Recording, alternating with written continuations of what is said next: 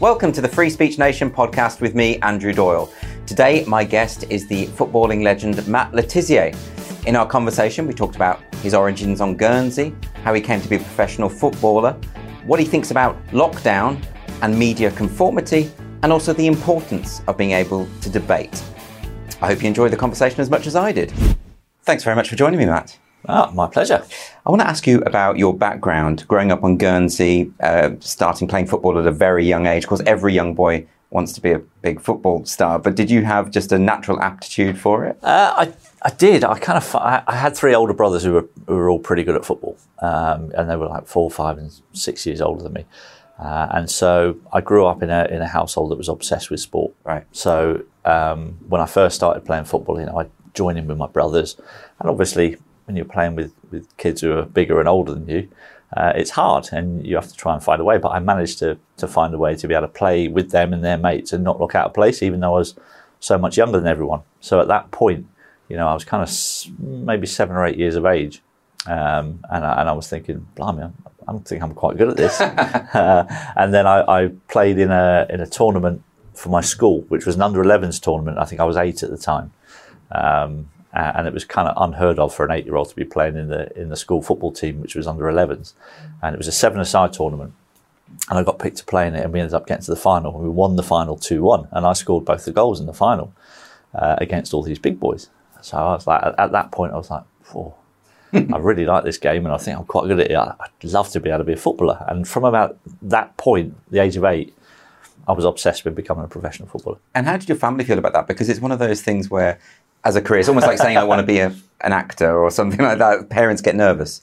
My parents weren't nervous at all, actually. They were incredibly encouraging. They would probably have preferred it if I would have perhaps applied myself a little bit better at school. Right. I did enough at school to get by, but I kind of had the mindset that I'm going to be a footballer, so I don't really need to try that hard at school because that's not going to have any effect on what my job's going to be. I was so obsessed with it. So I was fairly bright at school, and I got by just doing the bare minimum, really. And it is one of those careers where it is a vocation, isn't it? You have to have that obsession, don't you? You have to be incredibly determined.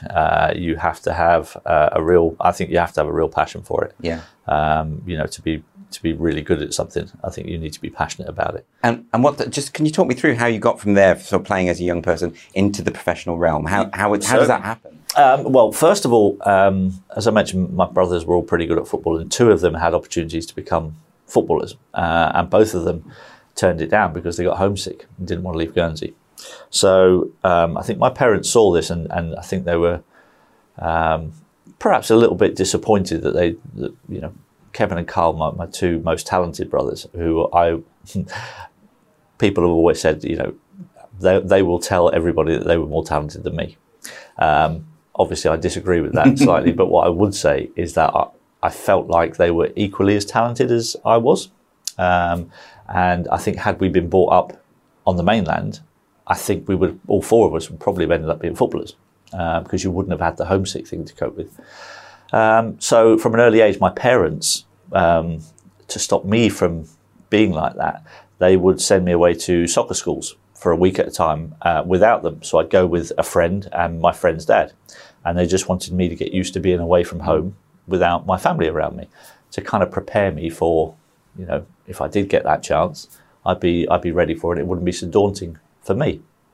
And so my brother Kevin had a chance to go to Oxford through a friend of my dad's.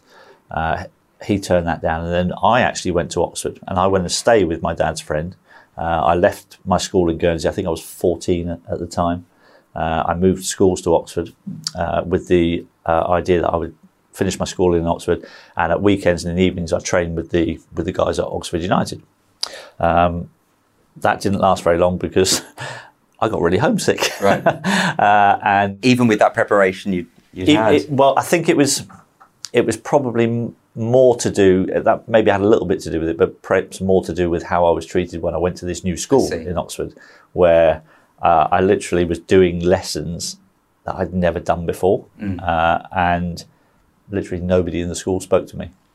Okay. And it was a really lonely experience. The first day I went there, literally nobody spoke to me. Hardly, even the teachers hardly spoke to me. And why was that? Did they see you as an outsider? Or? I have no idea. Is it an anti-Guernsey thing? Who knows? I think I was just a strange. I was quite a quiet kid, and so after that first day, I was like, oh, geez, this is awful.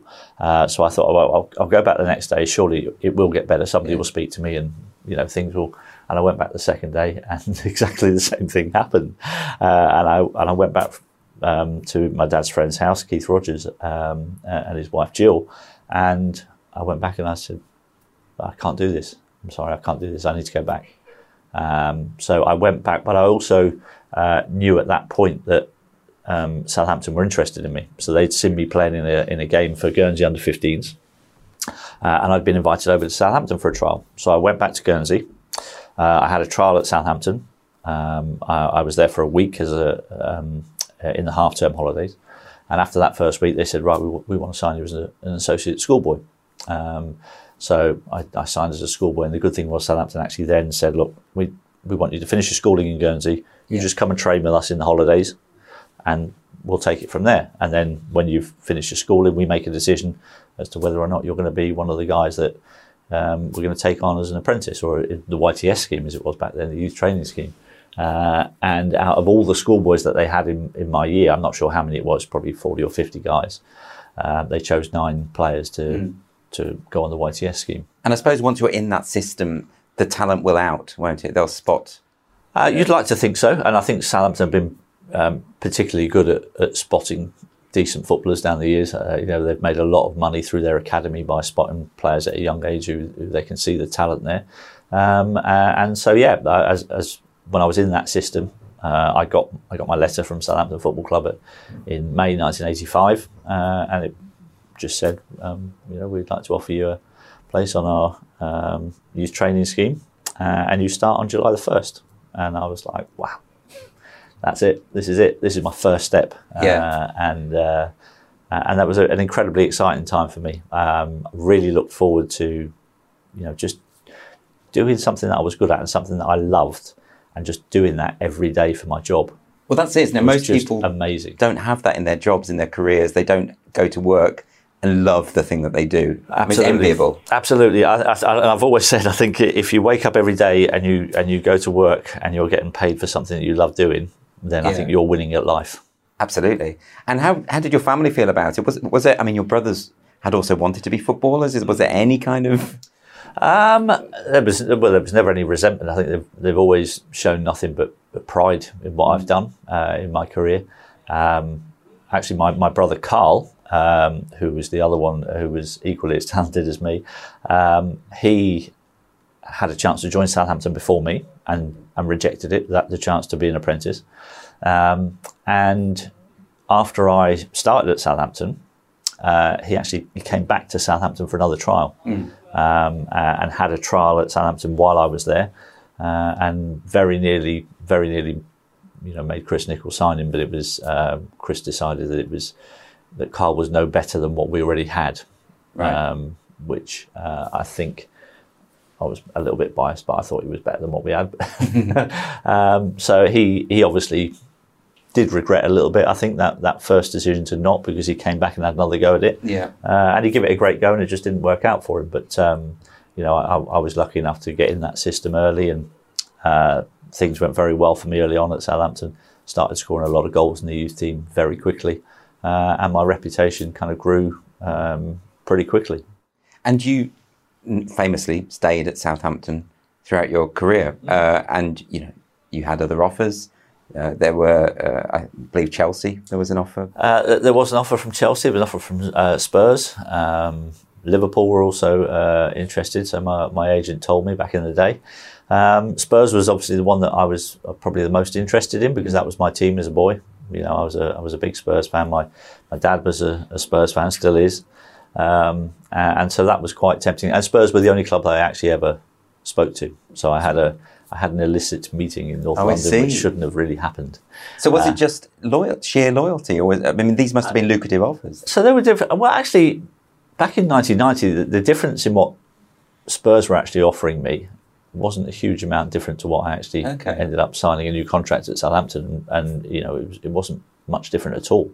So the discrepancy wasn't there with that situation. It probably would have been with the Liverpool situation, and it definitely would have been with the Chelsea situation in 1995. Yeah. So the Chelsea one was an interesting one because, actually Spurs and Chelsea were both interesting because the Spurs manager at the time was Terry Venables. And because I'd agreed to join Spurs, I'd agreed terms on the contract. I'd gone a long way down the line, and I changed my mind. And when I changed my mind, my agent rang me up and he said, Terry Venables would like to speak to you. I hadn't spoken to him at all. So I'd spoken to representatives of Spurs, but not to Terry. And my agent said that Terry wants to speak to you. And I said, well, I've made up my mind. I don't want to speak to him. And that was it. Okay. So obviously then Terry went on to become England manager a few years later. And then in 1995, when Chelsea tried to buy me, Glenn Hoddle was the manager of Chelsea. And the same thing happened. Well, not the same thing happened. I didn't really speak to Chelsea. I said to my agent, I'm not interested. I'm happy where I was. Loving my football at Southampton.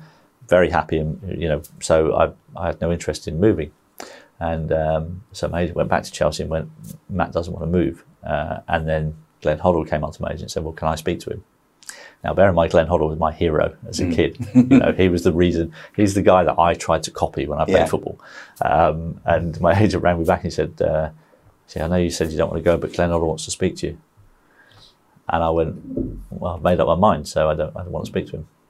That must have been difficult. That was difficult. It was really difficult. But, I was quite, strong-headed. And I just thought, I've made my mind up. What's the point? Yeah. And then obviously Glenn Hoddle then went on to become the next England manager. So I kind of probably upset the two guys that probably had the most influence on my England career when I was at the peak of my powers. So, but the Chelsea one was interesting because although Glenn was the manager, I think the guy that really wanted me at Chelsea was Matthew Harding. I don't know if you remember Matthew, but he sadly passed away in a helicopter crash about a year after this incident. And he'd rung Laurie McMenemy, who was director of football at Southampton. And Laurie has passed this story on to me. And he said, he rang Laurie and he said, I want to buy Matt Le Tissier. And Laurie said, well, we don't want to sell him. And I know the lad's happy here. He doesn't want to go anywhere. So he said, so it's no deal. And Laurie said, in fact, he said, the only way Matt Le Tissier will ever be your player is if you buy Southampton Football Club. Right. So Matthew Harding turned around to Laurie and he went, oh, that's a good idea. He said, maybe I could buy them and change their name to Chelsea-on-Sea. Right? So that's how the conversation ended. And Laurie thought nothing more of it. And then a couple of days later, in the post, Laurie received a cheque. And the cheque was made out to Chelsea-on-Sea, £7 million, which in 1995 was a lot of money, signed by Matthew Harding. And so Laurie has kept this cheque all this time, and he had it, put it in a little frame. And a couple of years ago, he actually came and said, "Oh, he said this was about you." He said, "You should have this." So I have a cheque in my office for £7 million. I can't tell you how frustrating it is to look at that every day and not be able to cash it. You can't cash it. So, in terms of your career at Southampton, I mean, football's the kind of thing where there must be so many highs. There must be so many incredible things. Were there any particular highlights for you? Well, obviously, in my time at Southampton, we never won any major trophies. So in terms of that kind of a high, I never got to experience that. But there were moments of sheer elation, sheer joy. In the first one that I could, obviously my debut was a huge thing. So I made my debut against Spurs, ironically, my full debut.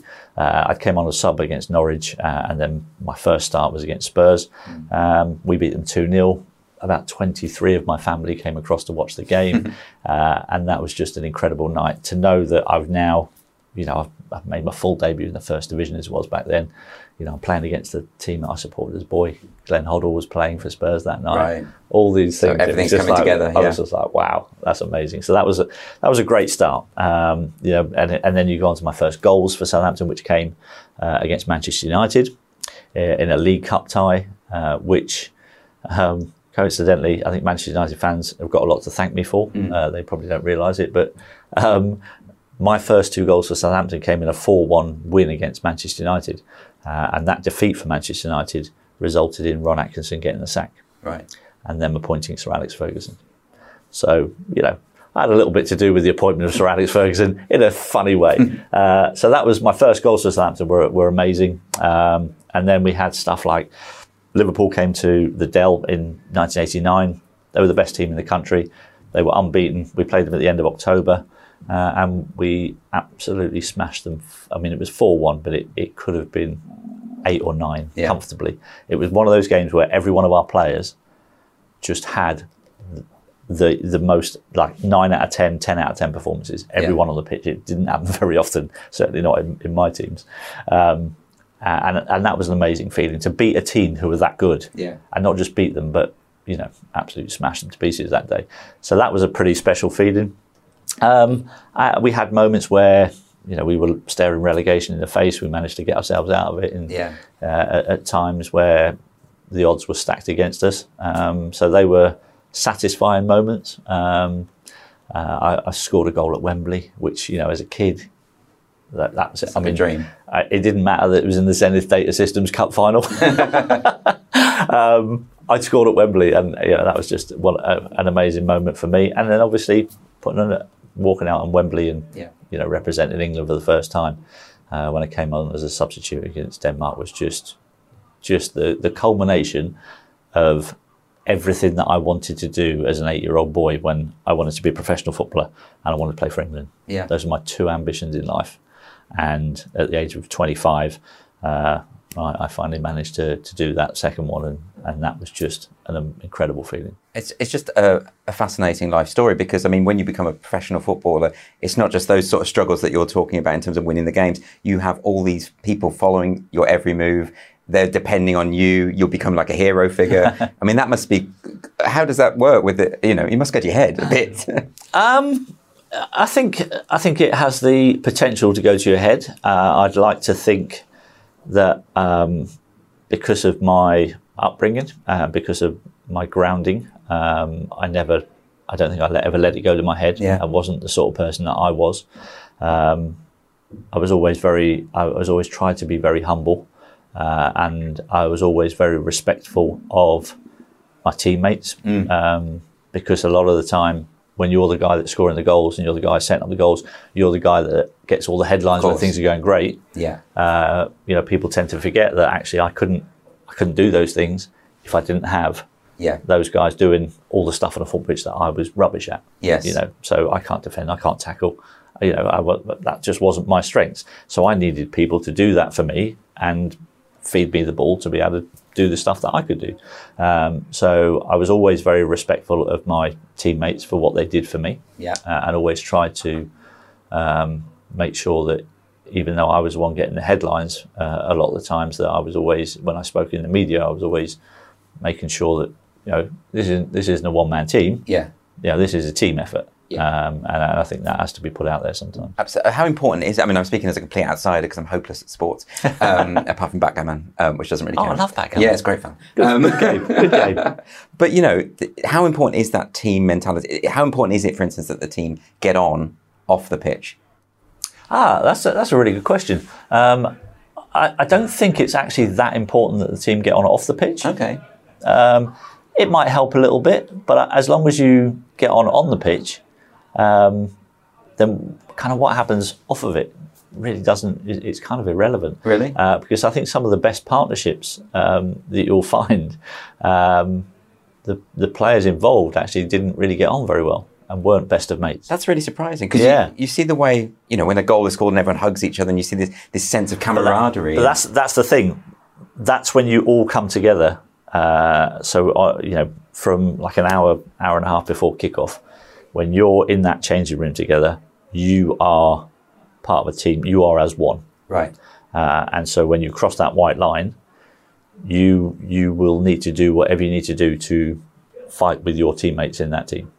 And for that 90 minutes, that's the most important bit. And when the final whistle goes, there's still a bit of that in the changing room afterwards because you're all on a bit of a high. And, but when the dust settles and you go back to training on a Monday morning and everything's calmed down, you still get guys in the change room that don't really like each other, don't speak to each other that much, but they don't. It's not something that they allow to interfere with the team ethic when it comes to Yeah. stepping over the white line, stepping onto the training pitch. I mean, I've seen fights, proper scraps, Actual on training, fights. actual fisticuffs on training grounds with guys that you thought, blimey, I thought they got on. Yeah, that's really surprising. and then it's like, could be the most innocuous thing, like a tackle that's just a bit late, and somebody loses their temper, and all of a sudden it's like, whoa, they're having a scrap. and then like 24 hours later, they're hugging each other just as they're about to go on a pitch and fight with each other, like on the same team. Yes. It's just it's a strange thing about football, but I don't think you necessarily have to all get on great as mates to be a great team. And then what about the relationship with the fans? I mean, I hear sports people talking all the time about how the input from the fans, the noise, the atmosphere, all of that actually does have a psychological impact. 100%. And I think you can see that just by the way that teams' performances are often, not always, because sometimes it can go the other way if the crowd are not supportive. But often there are moments where a crowd can lift a team in a moment just with their support, with their vocal support. They can the energy that they can produce, and it does feel like when you're playing at home, and it's difficult to quantify it, but you can only talk from your experience. At times at home, you felt like you had more energy in you than what you would have away from home, where 95% of the crowd don't want you to win. So in a sense, the crowd are part of the game. Absolutely, they're part of the game. Absolutely are. And I think the crowds that realise that are really useful to their team. I think sometimes they can forget how useful they can be for their team. And when the negativity starts, that also can have an effect the other way. Right. So I've seen a crowd destroy a player's confidence because they start moaning at him because he misplaced a couple of passes. Whereas if they knew the effect that had on him, they would be more positive towards that player, because with positivity behind him, he's not going to make those mistakes again. When you start jumping on somebody because they've made a couple of mistakes, all it's going to do is make them more anxious and make them make more mistakes. Yeah, of so course. It's completely counter to what they're trying to. But I suppose they're not thinking rationally. That's exactly the right. The crowd is just reacting. That's exactly right. They are reacting, and I think that I also noticed, certainly in the seasons where we were fighting relegation, is that towards the end of the season, when the situation was quite tense, we needed points, we needed wins, we could get relegated.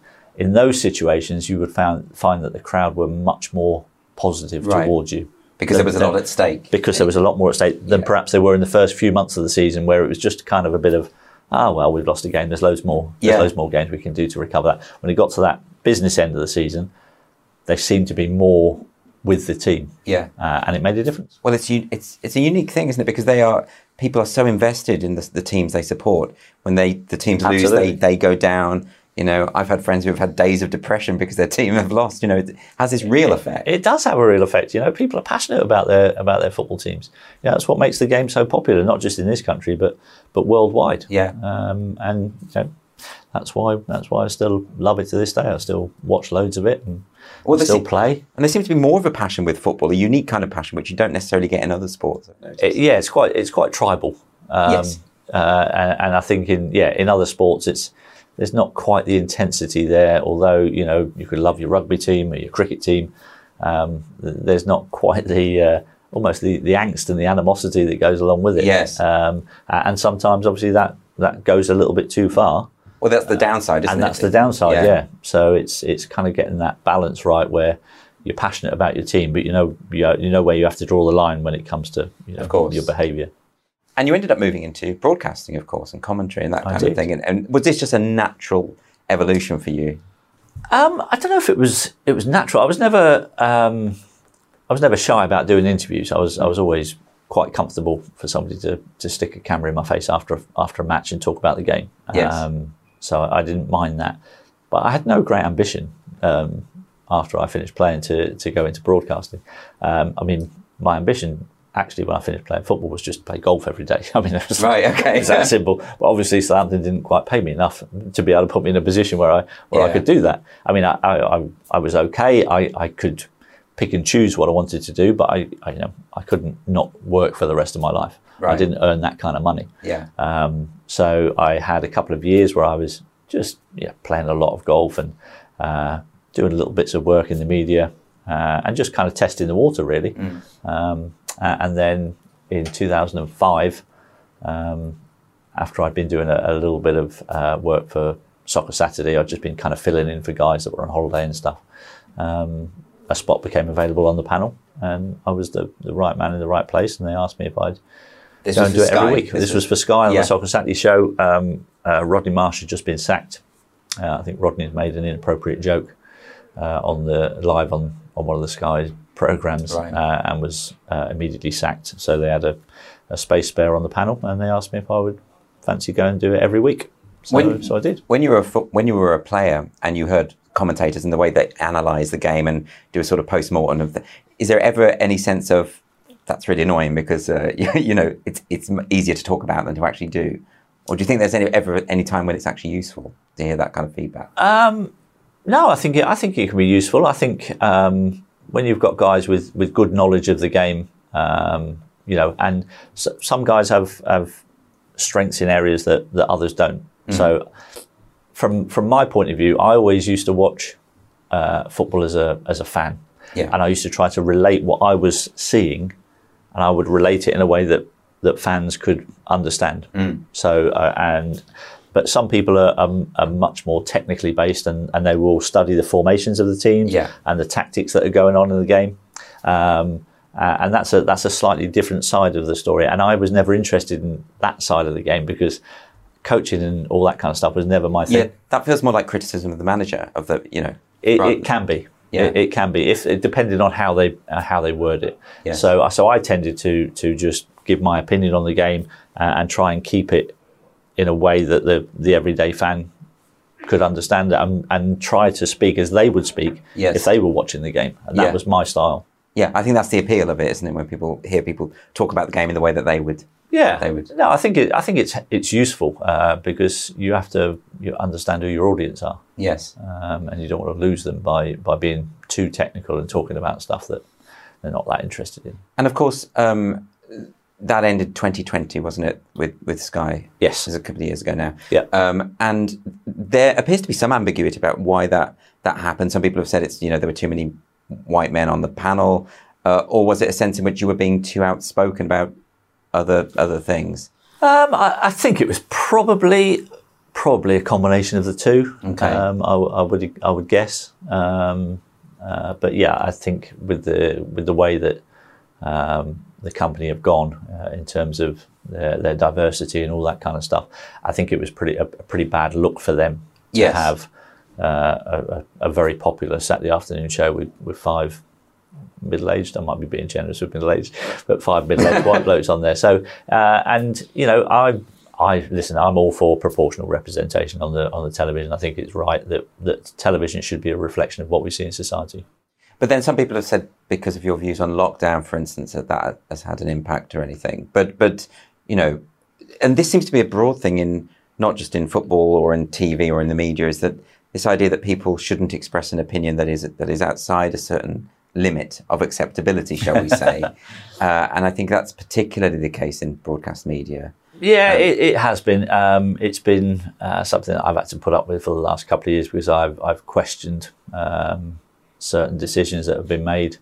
I think given a chance to do it all again, would I do the same? Yeah, even with the consequences, I'd do the same again because I feel it's the right thing to do. I was very concerned that we were only being given one side of the story. This is about the lockdown. With everything really. Lockdowns, vaccines, war reporting. I think it worries me when you're just given one side of the story and the other side is just completely ignored, censored, banned from social media for having a slightly different opinion. I'm of the opinion that we should be able to debate openly all sorts of topics, and we haven't been able to do that for the last couple of years, and that's concerned me greatly. I'm very much in favour of open and honest debate. And I think individuals should be able to hear both sides of the story and then make up their own mind what they think. Whereas the last couple of years, all we've had is one side of the story, bang, you're just getting that COVID the whole time, all fear, a lot of fear mongering in the media. And I don't think it was good for people's mental health, quite frankly. And I think we're seeing that in what's happened with children and the mental health problems that has risen considerably. And I think we went about things in the wrong way. And I was vocal about it. I was criticised for that, and that's fine. Everyone's entitled to their opinion. If they want to criticise me, no problem at all. But I just felt like only one side of the story was being given, and I'm passionate. I think it's probably the Libran in me, which likes the balance and the fairness in life. And I want everybody to be able to see that there is another side to the narrative that might just be a better way to go about things. And why can't we sit and talk about it and have a debate and then make up our minds after that? But we were never given that opportunity, and that concerned me. Because this feels like a relatively, I know this has always been the case to a degree, but it feels like it's been ramped up to the point where people have a view that is unfashionable, say, and other people, rather than say, oh, I disagree with that, I hate that view, and this is why, they'll say, I think we should silence that view. Absolutely. That feels like a development that's relatively recent. I think you're absolutely right. I think the social media, the big social media platforms have been one of the big reasons for that. I think the idea of freedom of speech seems to scare a lot of people because they don't want their orthodoxy to be challenged. They don't want their opinions to be challenged in any way, shape or form. And that's not the way we progress as a society, in my opinion. So I don't think that's the right way for our society to go. And I think this has had an impact on football, and it did, I think, particularly with the BLM movement, and where all of a sudden players were taking the knee, wearing the sort of symbols, and some people were raising the point that because everyone agrees that Black Lives Matter, the concept, obviously, and everyone agrees that racism, there's no place for racism in a civilized society. But there was the other aims of the movement that I think were being overshadowed, and I think you'd mentioned this as well. Yeah, I did. It certainly deserved a conversation, I suppose. It did. I just thought they could have done things in a better way. So I'd kind of read up a little bit about the Black Lives Matter movement and what they stood for and what they wanted to do. And I just felt like for the Premier League to align themselves with those three particular words, I thought was the wrong thing to do at that time because of everything else that they stood for. I thought there could have been a better choice of how we fight racism. There have been other campaigns to kick racism out. Absolutely, kick racism out has been going for a long time. And that's why I decided, because when I went into work one day, just before we were about to go on air, our producer came in and handed everyone a badge, and it was the Black Lives Matter badge, and I was really uncomfortable with this, and I said to him, I said, do I have to wear this badge? And he looked at me and he went, it's probably in your best interest if you do. Right. And I was like, oh, okay. Now this is like 60 seconds before we're about to go on air. So I was like, so anyway, we all put the badges on. But it really bothered me throughout the show. And at the end of the show, I went to the producer and I said, look, I'm not comfortable wearing that badge. So I understand what that movement is and what they stand for. I don't agree with that. I'm quite happy to wear the Kick Racism Out badge every time you want me to wear it on the television. I'm quite happy to do that. I'm in no way a racist, and I mean, who doesn't agree? I mean, yes, there'll always be a minority of people who are racist, but I think the huge majority of people in this country are not racist people. Well, I mean, football fans overwhelmingly have supported the Kick Racism Out campaign. Absolutely, and there's never been any problem with that. So, but then it came to the point with Black Lives Matter because it felt like a political movement that had other goals: defunding police, Yes, dismantling heteronormativity, the nuclear family, etc., that kind of thing, which was all on the website. It was all there to be seen. Absolutely. So, you know, but then the reaction from some fans to the taking the knee when they were booing, for instance, and that kind of thing. Yep. How did you feel when a lot of commentators just said, if they're booing, they're racist? That's what they're doing. Do you think that's right? Do you think there's an element of that? No, I don't think that's right. I think that was a term that's now been bandied about to try and stifle any kind of debate. Just because, you know, they booed because of what it represented, the Black Lives Matter movement. I think there was, and that's why I say they should have used a different slogan, yes. A different way to. That was such a coincidence that those words were used when this movement was kicking off in America. That I just felt like it was a really poor move, PR-wise, to use those words, and it should have been done differently. Do you think from a player's perspective it's difficult? I mean, you mentioned having this badge given to you just before going on air, but the players are expected to make political gestures, take the knee, etc. Do you think there are some who probably don't want to but feel they have to? I think there's been some that don't. There's now been some players that have been brave enough to say no, that's not for me. Yes. And I'm sure that there are probably other players that might feel, but I don't know for sure. You'd have to ask the players that. Sure, that's a question that you have to ask the players. Nobody I know wants this country to be anything but inclusive towards all people. Of course. That's just natural, decent human beings. But I think it's the sense of being compelled to make declarations. I mean, to give an example from my world, an actor friend of mine was contacted by her agent and said, you haven't posted in support of Black Lives Matter on your Twitter feed. You have to do that, otherwise you're not going to get cast in anything anymore. And so she did. But she wasn't uncomfortable with even the message of the group, which I think she actually rather supported. It was the idea that someone had come in and said, unless you do this, you know. Yeah. I mean, that's been a bit of a trait over the last couple of years of almost emotional blackmail. Basically, is what it amounts to, and I think the amount of coercion that has gone on to make people think in one direction. And that was what I was talking about with the whole one narrative thing, where we're no longer given the news. Really, we're actually just being told what to think, and that's not a society that I want to live in. And that seemed to me. I mean, I saw the tweet that you got in trouble for retweeting about the Ukraine, about the massacre.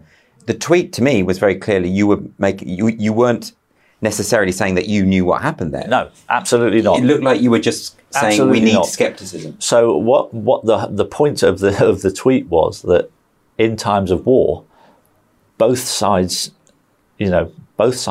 will use propaganda. I don't think it's even a debate to be had. If somebody wants to argue that with me, I'm quite happy to sit down and show. In fact, just on the way up here today, I saw an article in the New York Post about the ghost of Kiev. I don't know if you saw that. Yeah. The fighter pilot. Well, the Ukrainians are now admitting that was actually not real, and that was just a story put out there to boost morale.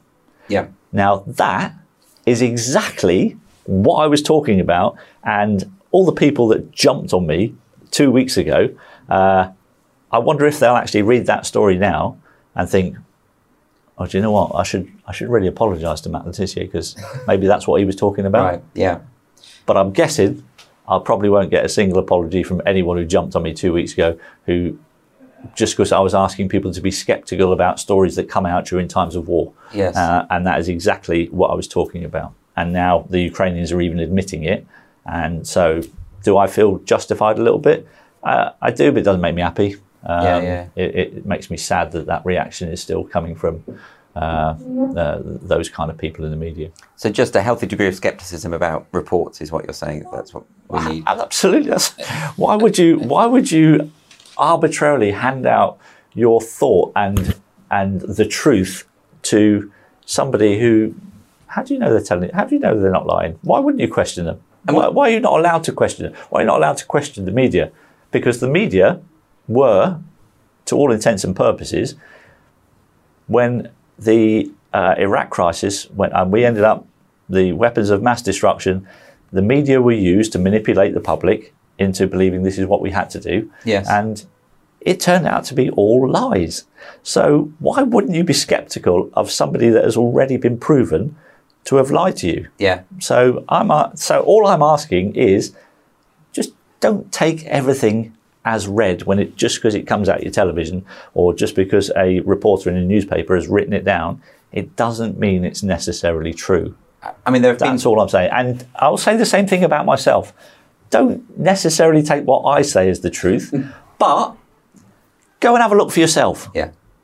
Don't outsource your thinking to other people is what I'm trying to say. And sometimes I might have been a little bit clumsy in the way that I've gone about saying it. Sure. So, and I'll hold my hands up. Sometimes I'm just a bit reactionary and I'll just go, well, this is what I mean. But then sometimes when I look back at it, or my wife looks back at it and goes, actually, that doesn't really come across as you meant it to. And I'll go, okay, yeah. Well, sure, but that's human beings. But we all make mistakes. Yeah. But all I'm asking really, at the end of the day, is for people to think for themselves. But I think that makes sense. I mean, there are so many high-profile examples of where the media has inadvertently or not misled people. So, I mean, for instance, YouTube and social media sites were banning any suggestion that the virus had leaked from a lab in Wuhan, and now everyone thinks that's probably a likely theory, And Hunter Biden's laptop. Let's talk about Hunter Biden's laptop, which was Russian disinformation, and 51 people in the services had all said that's Russian disinformation, so it must be true.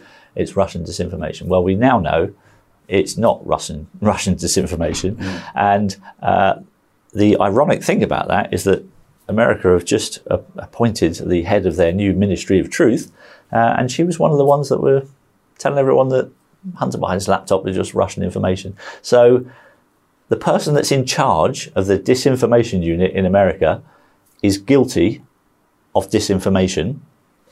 So hang on a minute. Yeah. How are you going to trust that? How are you going to trust her to be telling you the truth when she's already been caught out in her lies? And that was a particularly egregious example because the New York Post had its account locked on Twitter, and anyone who tried to share the link, you couldn't even share the link. So absolutely, and it had a huge effect on the election in America. Yeah. It was they were tampering in the election process. That's what the social media giants, the big tech giants, were doing. And at some point, I think they should have to pay for that.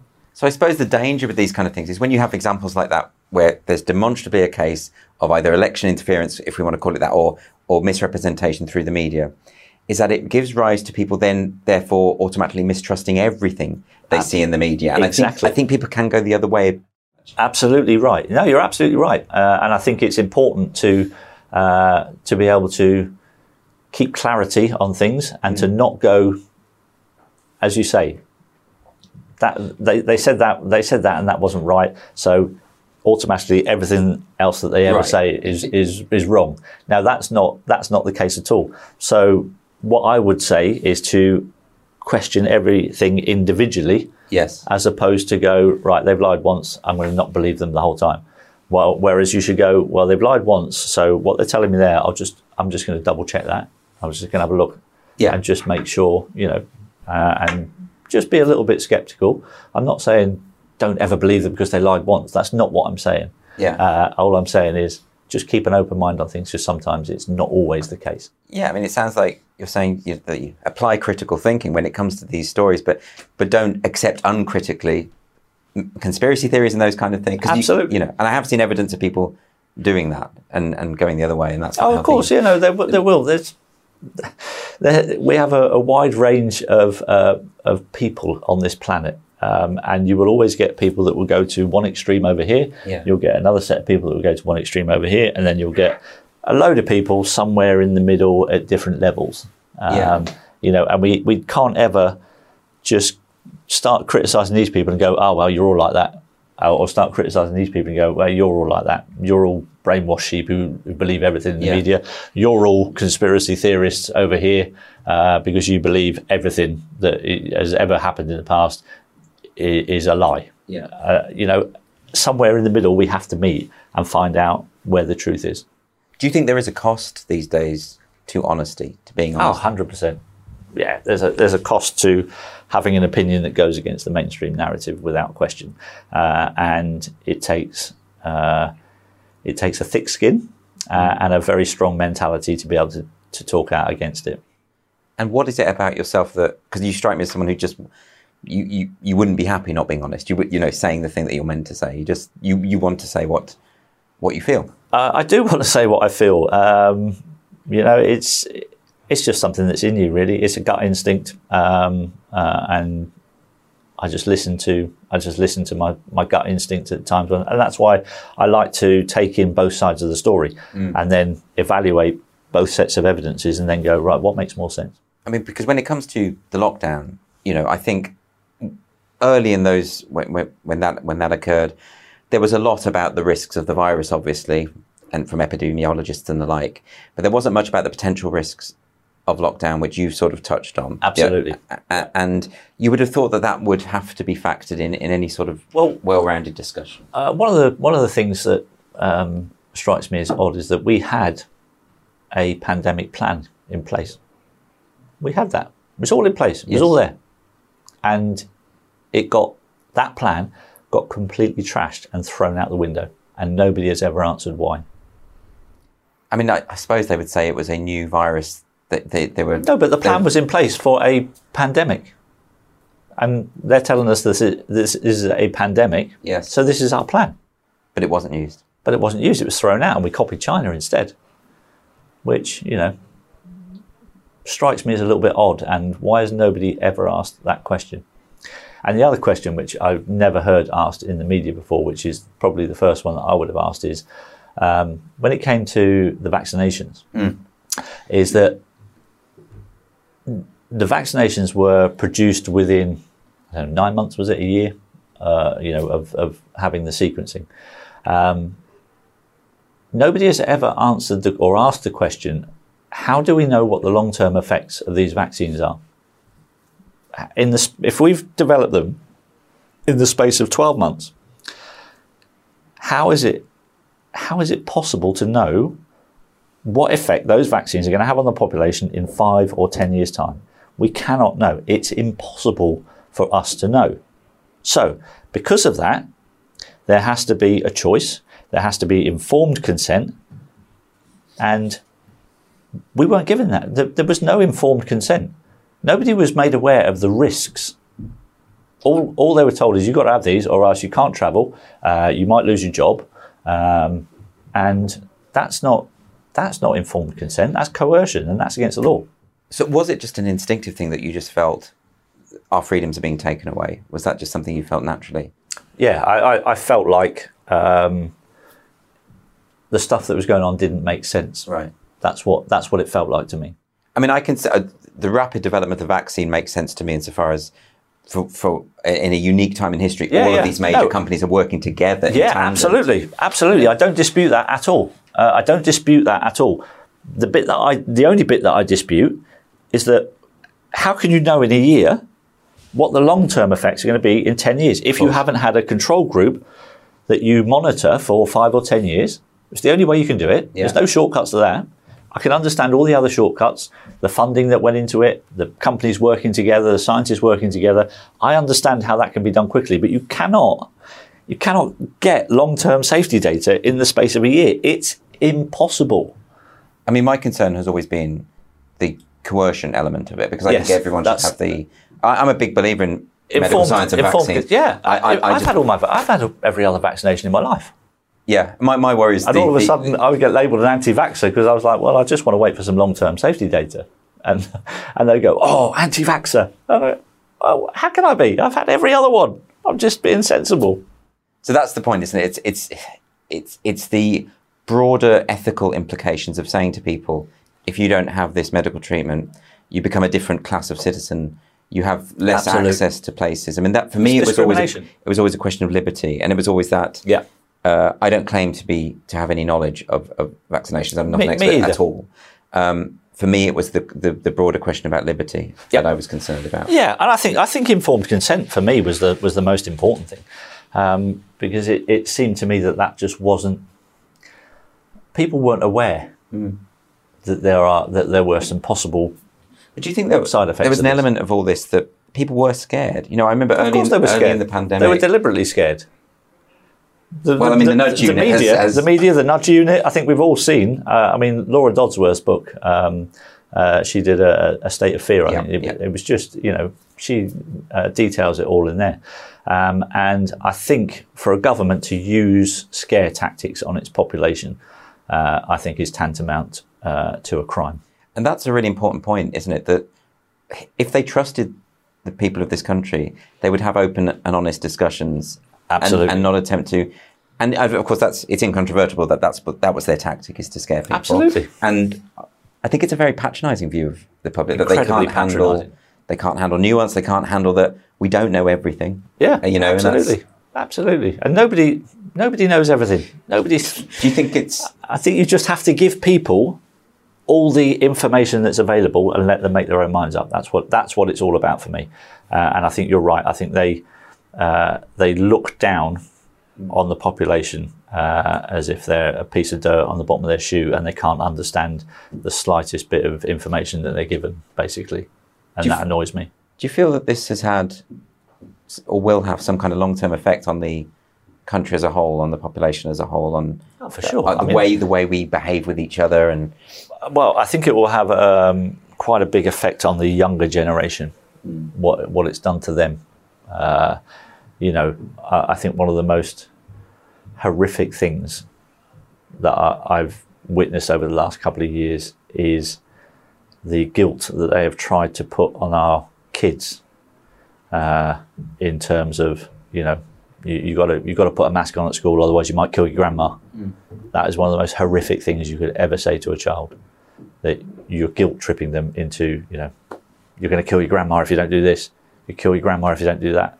Yeah. I mean, how does any decent human being think that is a nice thing to do and the right thing to do? It's horrific. It's horrible. So in terms of your position now, because obviously people now talk about you in relation to your views, that they see you as being very outspoken, but there are all sorts of people within the footballing community who are outspoken, but their views align with a kind of acceptable point of view, I suppose. Absolutely, yes. Absolutely. And do you think we could ever reach a point where we could restore this idea that people in any given society are going to disagree sometimes, and that's healthy and that's okay? And I'd hope so. It's going to take a lot of work, I think, because I think the government are doing everything they possibly can to stop that from happening. With the bills that are going through Parliament at the moment, lots of countries looking to censor online disinformation and misinformation, which I find a bit creepy. Because again, who are you going to trust with the truth? No one human being knows everything. Do you think a lot of it is well intentioned, though? I mean, No. You don't. No, I don't think it's well intentioned at all. No, because I look at the online safety bill, for instance, that the government wants to push through, and I can see that there are problems with things online that can be harmful and but a lot of them are already criminal. But I worry about that bill because I think it will make discourse even more limited. And that's the whole point of it all, so that you're not able to challenge government. You think that's the actual point? I do indeed think it's the actual point. I think it's dressed up in a way to make it look like it's for your safety, but for your safety is pretty much been the mantra of most tyrannical regimes in history, and so it makes me very suspicious. It's always dressed up as if it's for your own good, for your own safety. It's always dressed up like that. But when you look deeper into it, and you kind of look and think, well, hang on, how can that be abused? How can that law be abused so that it might be for your own safety, but also we're just going to take a bit more of your freedom away from you? And it is literally boiling the ethical frog. And if you don't know what that is, then you might want to have a look it up, because I think that's what's been happening to us over the last couple of years. And I think the government will take away as many of your freedoms as they possibly can, that you will let them get away with. So I think the only way this changes is for the people to stand up to it. And I think this country has been a little bit freer than most in their restrictions around the world. And I think that's probably been caused by the huge demonstrations that took place. And so I think that again, that's one of the things that they'll try to limit. They'll try to limit your ability to protest against the government. And all these things are just ways in which they have more control and more power over you.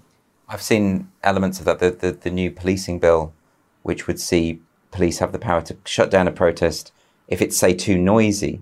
But of course, a protest by its nature is going to be noisy, is going to annoy someone. And all of these, and it's like you say, it's inch by inch. It's these gradual erosions. It's all gradual, absolutely gradual and planned, and it's very clever what they do. You know, if you were going to do that, it's the best way to do it, because people kind of just go, oh well, it's just this, they'll be all right. And then a couple of months later, they go, well, we're just going to take that away from you as well. And they go, oh, all right, it's just that.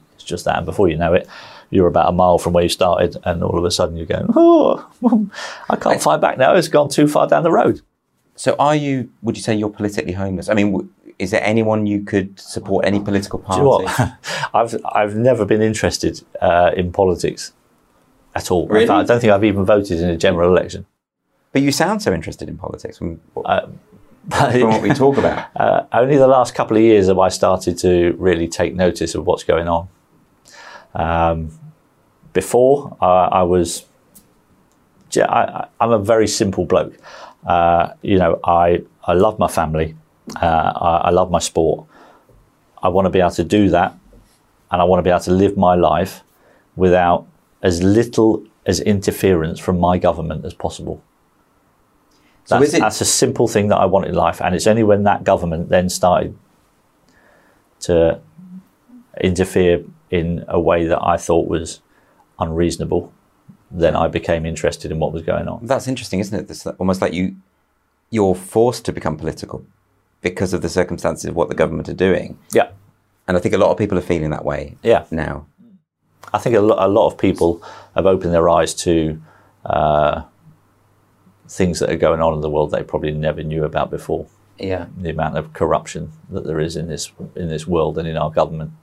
I think we've seen that with the PPE contracts, handed out to the government ministers' mates and all that kind of stuff. Yeah. There's just so much corruption that's going on, and you just don't know where it ends. So in a sense, is it quite a good thing in a way that it makes people more politically active? These kind of. Well, I think there's definitely been an awakening of some kind with a fair amount of people as to just how dishonest I think our government can be. Yeah, and that's healthy, isn't it? We go back to this point about skepticism, right? That's how you have a functioning democracy, surely. Yes. You have to be able to hold government to account.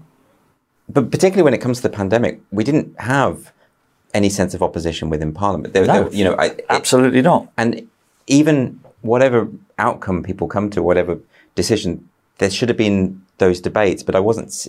Yeah, and that's the lack of debate. We're both on the same page. The lack of debate and civil discourse, and the ability to be able to have a debate with somebody and not fall out with them, be able to have different opinions with everybody and not fall out with people and talk like adults to each other. That's why in this day and age we should never be able to go. We should never have to go to war. Why should we be having wars? I mean, we're in the 21st century. Why the hell can we not, as responsible adults, sit down and talk about our problems and sort out our problems without having to spend billions of pounds in trying to bomb each other's cities? It's just crazy. Has anyone fallen out with you on a personal level over your opinions? Not anybody I know. I mean, I think I've upset people that I don't know very much. Oh yeah, sure. It's inevitable. But I haven't fallen out with any of my friends over it.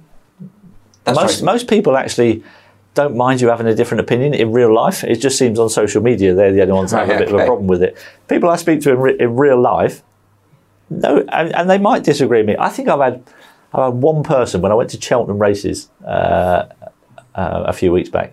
I had one person at Cheltenham who called me an anti-vaxxer. Okay. He was outnumbered significantly by the amount of people that came up and shook my hand and said, "Thank you very much for speaking out. You speak for a lot of us." Was this just a stranger, or was it someone you knew? Complete stranger. Yeah, a complete stranger who called me an anti-vaxxer, and complete strangers who come up shaking my hands and saying thank you for speaking out and putting the other side of the story across. Yeah. And those people far outnumber any criticism that I've had from people in the general public. So I think it's a very different world that we live in the real world, as opposed to the social media world, which is full of bots and trolls and stuff like that. So it's almost like your views that the social media world is it's a fantasy, kind of, in a way. It's a controlled environment. Yeah. I believe. But it does seem to spill out. My worry about it is that it kind of spills out into the behaviour of people in the real world, politicians and the like, is that they, all of that kind of... Yeah, they take it. See, that I don't take that side of things so seriously. That's why the criticism that I receive on there doesn't bother me at all. I live the majority of my time in the real world, and I respect the opinions of the people in the real world and actual humans that I speak to, and not just faceless people behind social media accounts. And the people that I meet in real life they're good people. They respect other people's opinions, and we get on. Simple as that. Well, I think that's a really great note to end on. Matt, thanks very much for joining me today. Pleasure, mate.